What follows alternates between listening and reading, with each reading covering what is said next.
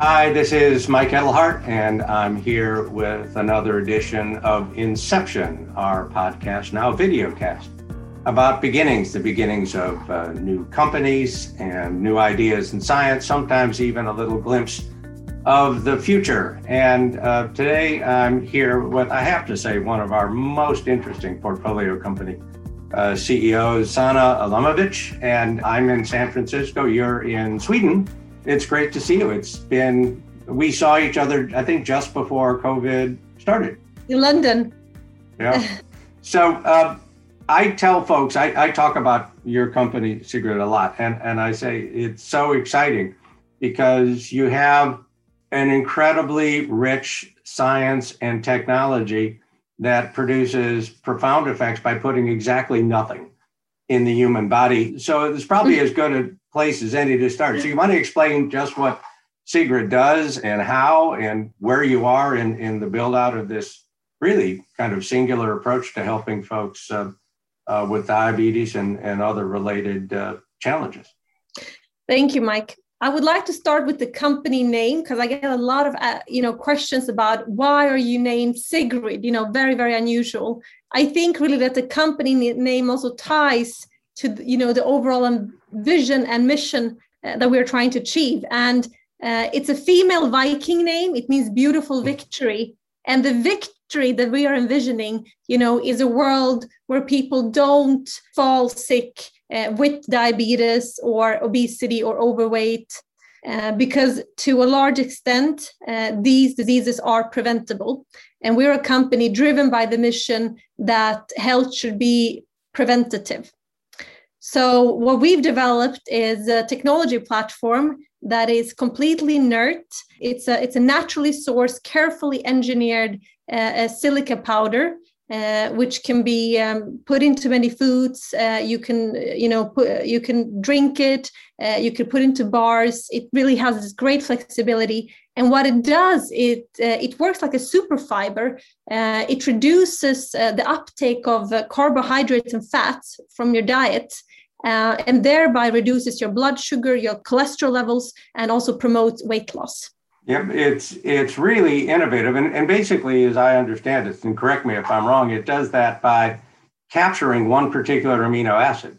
Exactly, Mike. What's so beautiful with this whole idea is we're putting something safe into humans, something natural, something which has, no side effects, but we're still able to have the effects, of a drug. That's really, really powerful effects. And we're targeting two enzymes. It's alpha amylase and lipase, enzymes involved in the breakdown of fats and carbohydrates.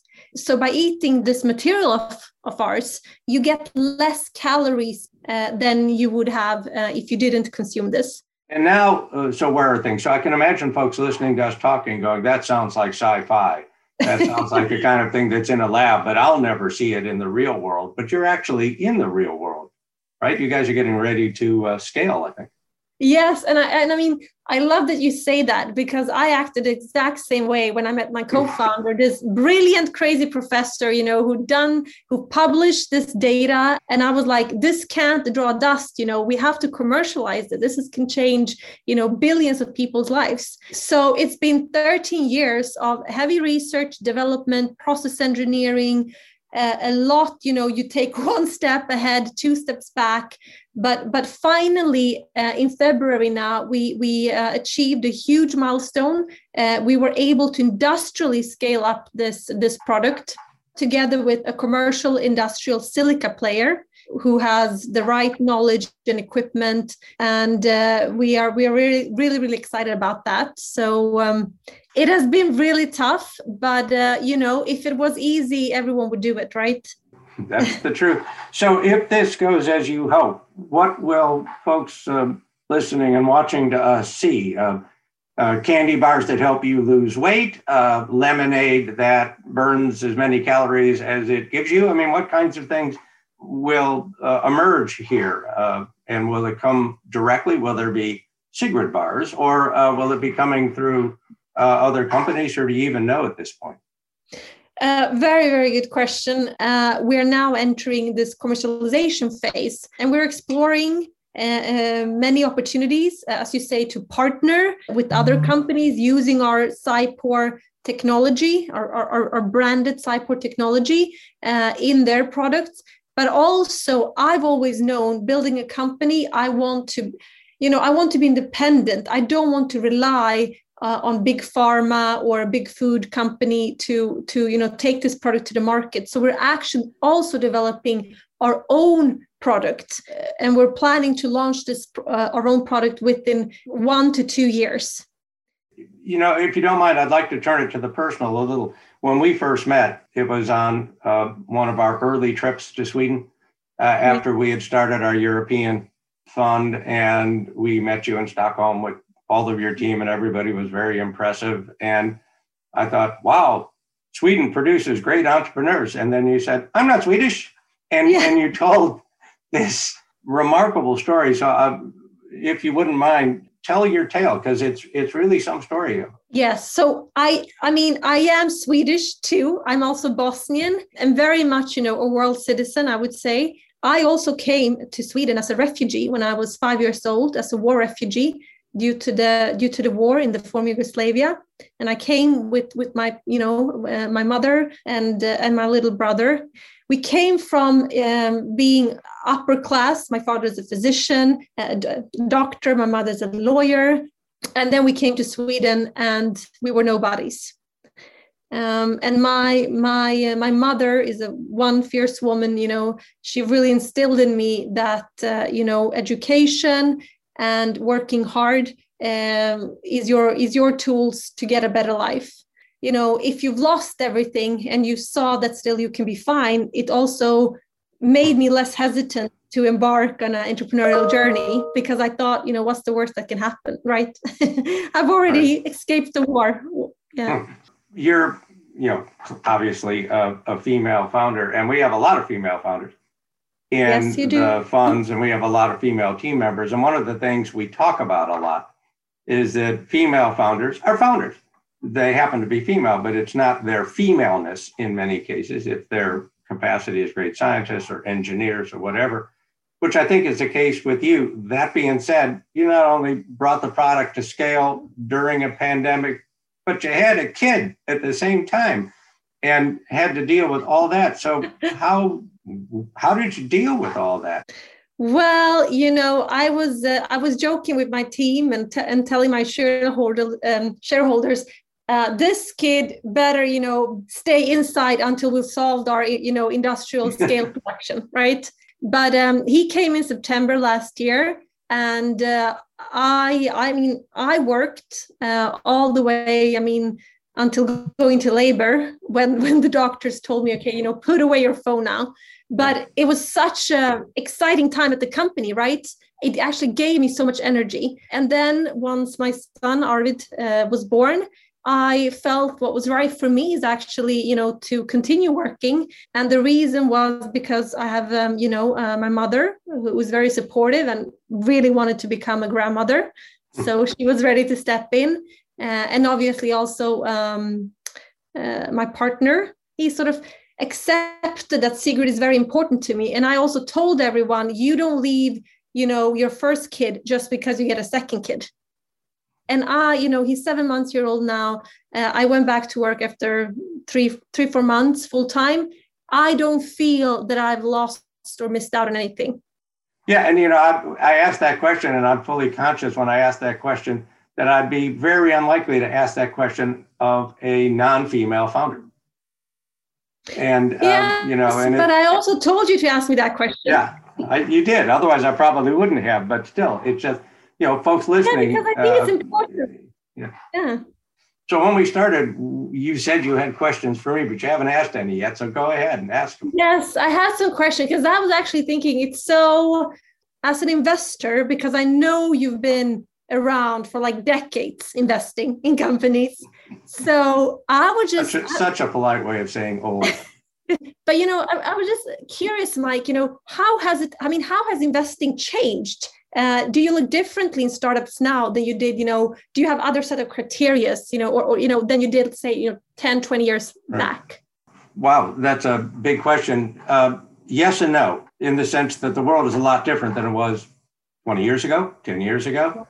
Many ideas that would have had value then don't have value now. Many ideas that would have not been possible or made no sense 20 years ago, like the one behind Sigrid, do make sense now and may be viewed as entirely natural. In other words, 10 years from now, the notion that no one pays attention until your blood sugar goes up and you start to have all kinds of terrible symptoms like blindness and foot neuropathy or all that. And then we dive in and spend a fortune to try and make all that go away.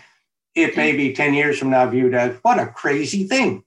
Of course, we now monitor your body and you don't get these problems. And why would you? So that's always the case. And change is constant. And part of what we do as a fund is always look at, is this the right time for this particular science or idea? So the fact that we're sitting here very naturally in different places, talking over video with nearly invisible things on our heads that allow us to do this is like, what?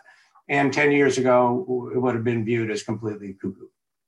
That being said, the fundamentals of entrepreneurship, in our view, are pretty much eternal because every new idea comes into an existing world, into an existing market with existing rules and regulations and norms and dominant companies and all that. And every new company has to change that. That's what entrepreneurship is all about. And that process of change is, at least in my experience, pretty constant. In other words, you have to understand the world you're coming into. You have to understand all the others that may be seeing opportunity in that world. And you have to deal with the fact that it's always more complex, more unexpected, more diverse, just harder than you may have imagined on day one, however hard you may have thought about it on day one. So a lot of what we look for is that, is it the right time for this tech and science and the human being in front of us? Do we think they're ready to deal with a whole lot more chaos than they think they're going to see? And if we feel that's the case, then we'll invest. Thanks for asking. Yeah, I actually have another question. I think this one is sort of like super important to ask because you are fortunate to have both perspectives. You know, you invest in American entrepreneurs, you invest in European entrepreneurs. And some of the things I'm seeing, like, you know, some of the things that we do, we also see in the US. People are doing similar things, but they're always so much faster to commercialize. If you can touch a bit upon that. I'm happy to. Well, the first thing you said is if Europeans are one thing, and the first thing we learned when we got to Europe, we asked, is there a European-wide venture ecosystem in health and science? And immediately, no.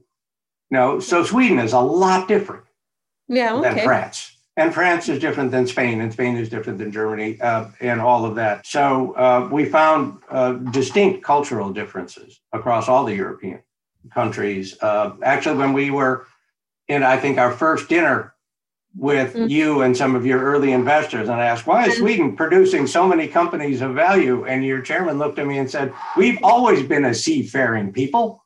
Yeah, exactly. Always thought about the other market. We're egalitarian, seafaring people, and we speak English. What else are we going to do? Yeah. And that was a real epiphany for me. And if we were sitting with a group of sort of typical early stage folks in France, we wouldn't get that answer.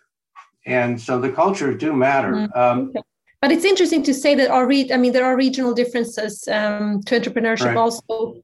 But, still Americans commercializing much faster, bigger, compared to us still. Can you touch a bit upon that? Yeah, I'm happy to. And it's true in America. We're actually seeing it begin to emerge in India. The American character, America's had its ups and downs. And recently it's been like watching somebody who has atrial fib, watching the American culture sort of jump around. But the core of it is that Americans aren't afraid of risk and Americans aren't afraid of failure. In fact, I say that if you want to understand America, watch a Rocky movie. And Americans don't cheer as much when Rocky knocks down somebody as they do when Rocky gets up. And that's the point. You can get hit.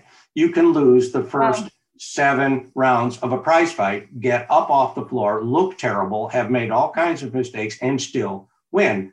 American baseball is a game in which nothing can happen for 8 innings. You can get 8 runs and think you win and then lose the game on the last pitch. And that's the national character, which is everything sloppy, never give up, and failure is just a temporary state before you get up off the canvas and against all reasonable odds win. And so that's very natural. Other countries have not yet been able to get comfortable with that risk, that Swedish moms and French moms are still, don't fail. And American moms are like, there was a show called The Magic School Bus here, a cartoon show for children about education. And the beginning of that show was, get dirty, make mistakes. And that's what American kids learn. And that's great. You can be a big winner by doing all that. And we're starting to see that in other countries. And we're starting to see in India that get dirty, fail, take names kind of thing, because the continent is so big and it's advancing so fast that the whole society is like, we got to come up with stuff that works here. And so, we're seeing cultural shifts like that in Europe slowly, in India quickly. And in the US, we're seeing a bit of a reemergence of, with the vaccine rollout. There's a little bit of America going, oh yeah, this is what we do. Yeah, we can get everybody in the country vaccinated in like 12 weeks. What's the big whoop? It's just a math problem. Yeah. And it's actually been sort of gratifying to see. So I remember when we first met, you took us to dinner somewhere and we wound up, our guys and your guys, like closing the restaurant. They had to like kick us out. And the same thing's going to happen here. So we could go on for hours, but we sort of have to wrap it up. You probably have to get to work. I have to get to work. So great to see you. Look forward to actually seeing you face to face and hopefully sometime soon. Thank you, Mike. Thank you for this pleasant chat. And above all, for being, on this journey with us. Same here. It's an honor to operate alongside you guys.